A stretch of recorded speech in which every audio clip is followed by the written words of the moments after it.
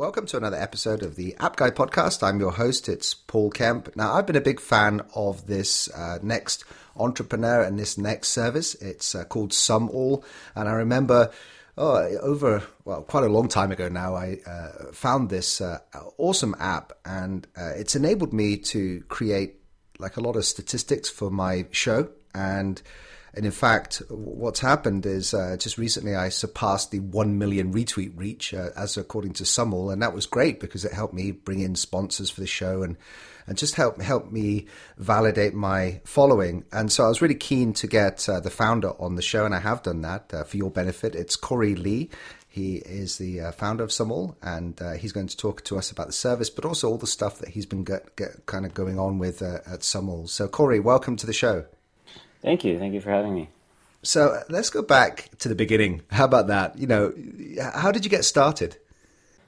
So it started with an idea. We had worked at, me and my co-founders had worked at a number of other startups before. And the pain point that we had kind of found working at all these startups was that we couldn't get all our data in one place. We were logging into anywhere from 10 to 15 different SaaS platforms or different tools that we were using on a daily basis, ranging from, Twitter and Facebook to Google Analytics to, the whatever shopping cart we were using or transactional platforms. So looking at PayPal or Korey or whatever other, basically commerce platform we were operating on. And we were trying to, pull our numbers into this huge Excel file or put it into our own database and then crunch that. And it was just a very painful and manual process. So we figured there has to be a better way around this. And that's kind of how the idea of Sumall was born. That's wonderful. And what you were doing beforehand, because I think a lot of the people listening to this show just wonder how to get started. But clearly you've done this a few times. And could you tell us a little bit about what you were doing beforehand to give us a sense of, how you ended up doing Sumall? Sure. I actually started out my career at PricewaterhouseCoopers in tax consulting, which was a very different pathway, but it was on the venture side, so there was still a little bit of a startup, flavor in there.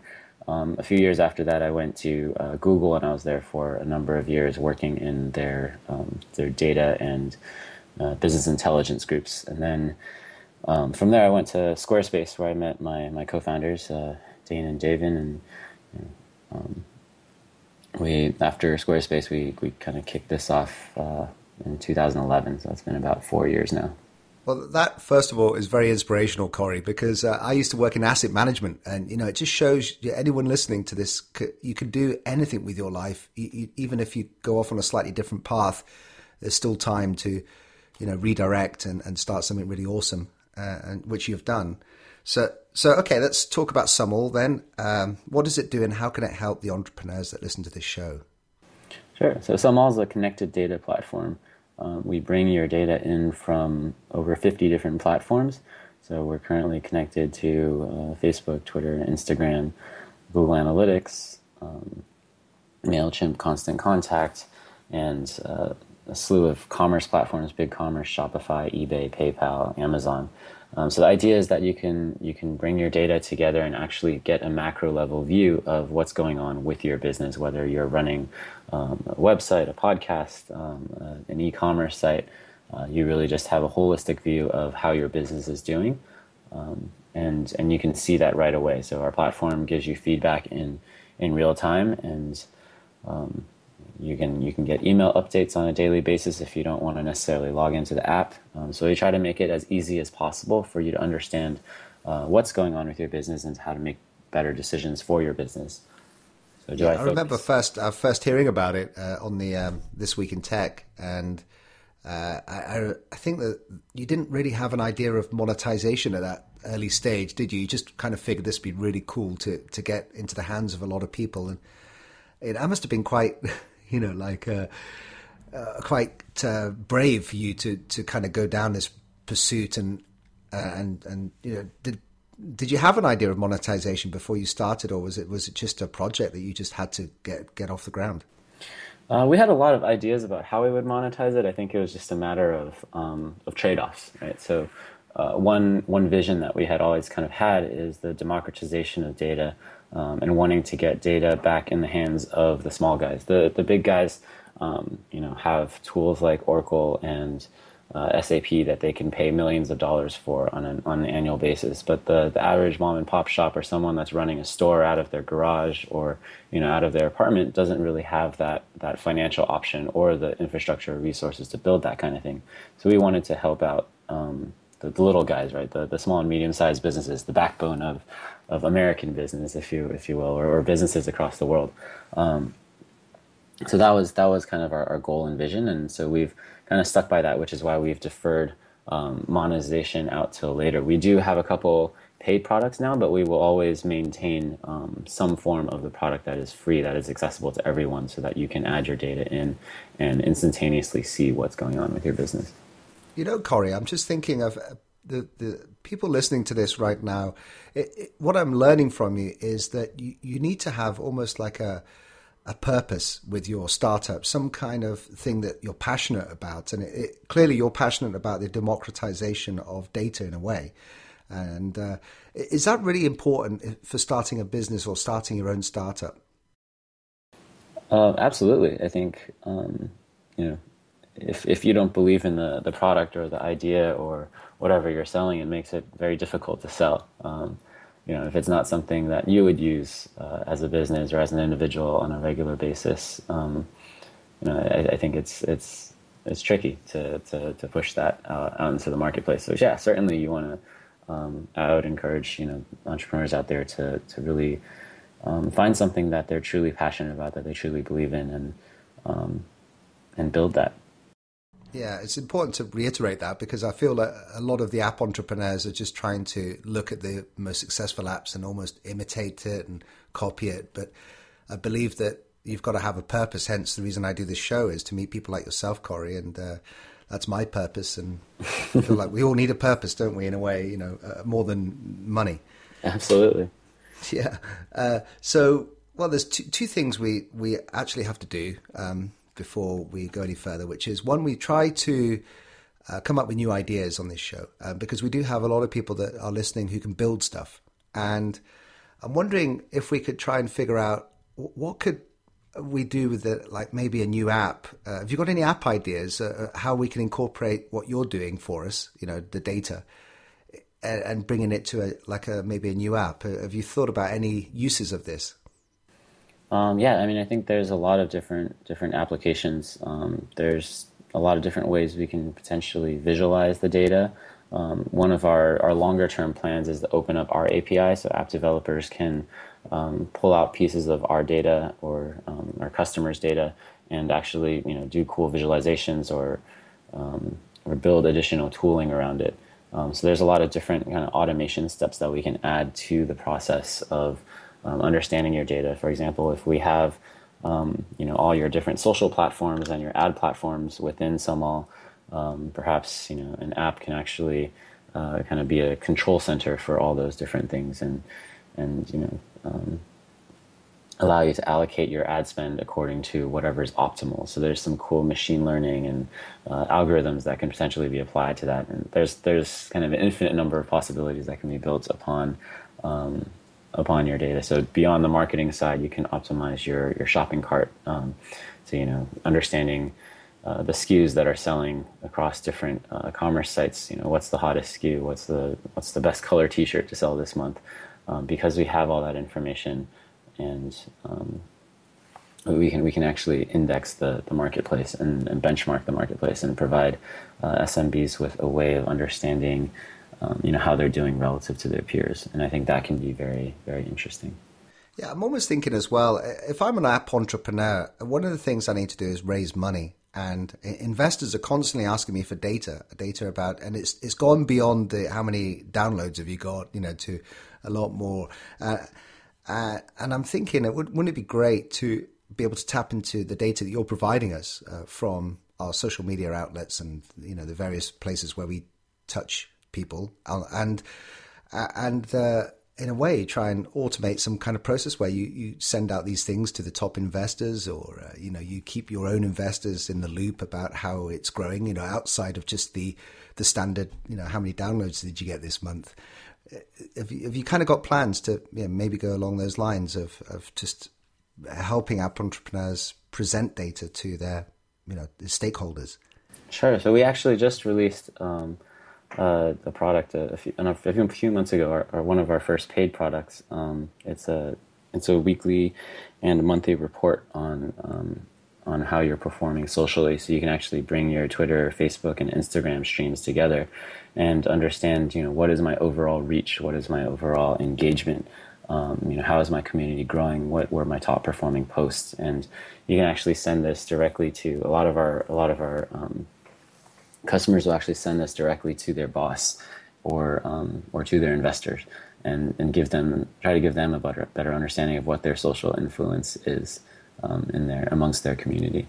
Do you like the way I just professionally moved out to your paid product? That was a perfect segue. Thank you.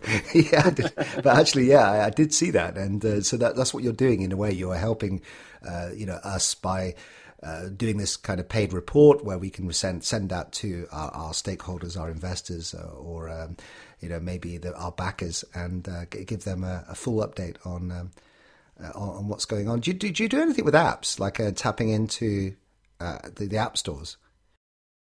The app stores we haven't done too much work with. I think that's something that we definitely have on the roadmap down the line. Well, here's another segue. We love talking about apps on this show, the App Guy podcast. That's hence the name. And we would love to know, what is the co-founder of Sumall? What do you have on your phone, your smartphone? Could you give us a sense of one or two apps that you use in your business or personal life that you think would be good recommendations? Sure. So I'm constantly checking. Let me actually go grab my phone. Hang on. Yeah, it should be pretty close. Using Gmail, just to send emails back and forth with my colleagues. The calendar app is I use Calendly and Google Calendar, which is great for making sure that I get to meetings on time. The social apps, of course, Twitter, Facebook, Instagram, just to stay on top of everything that's going on there. I'm a big kind of quantified self person, so I use I'm an Android guy, so I use Android Wear and track my kind of steps and heart rate and whatnot, just to stay on top of that. And okay, so we talk about ideas. I know this is a really naff idea, but I have to say that I've just been away for a break, and I sat on a plane next to an undertaker. And I said, I've got a great business idea for you. I want to send you my heart rate, and when it stops, you can just send in, the team and bury me. And he thought it was maybe a sensitive subject, but it's just amazing what we can do with data now. The fact that you're tracking your own heart rate, and actually, with the release of Apple Watch, given that you're wearing Android Wear, is it a good product? Do you find it yourself using it quite a lot? Yeah, I do. It's a great way to. So how I kind of transitioned to it was I started out with a Fitbit, and I was like, well, it would be nice if this had a little bit more functionality just than tracking my steps and looking at the time.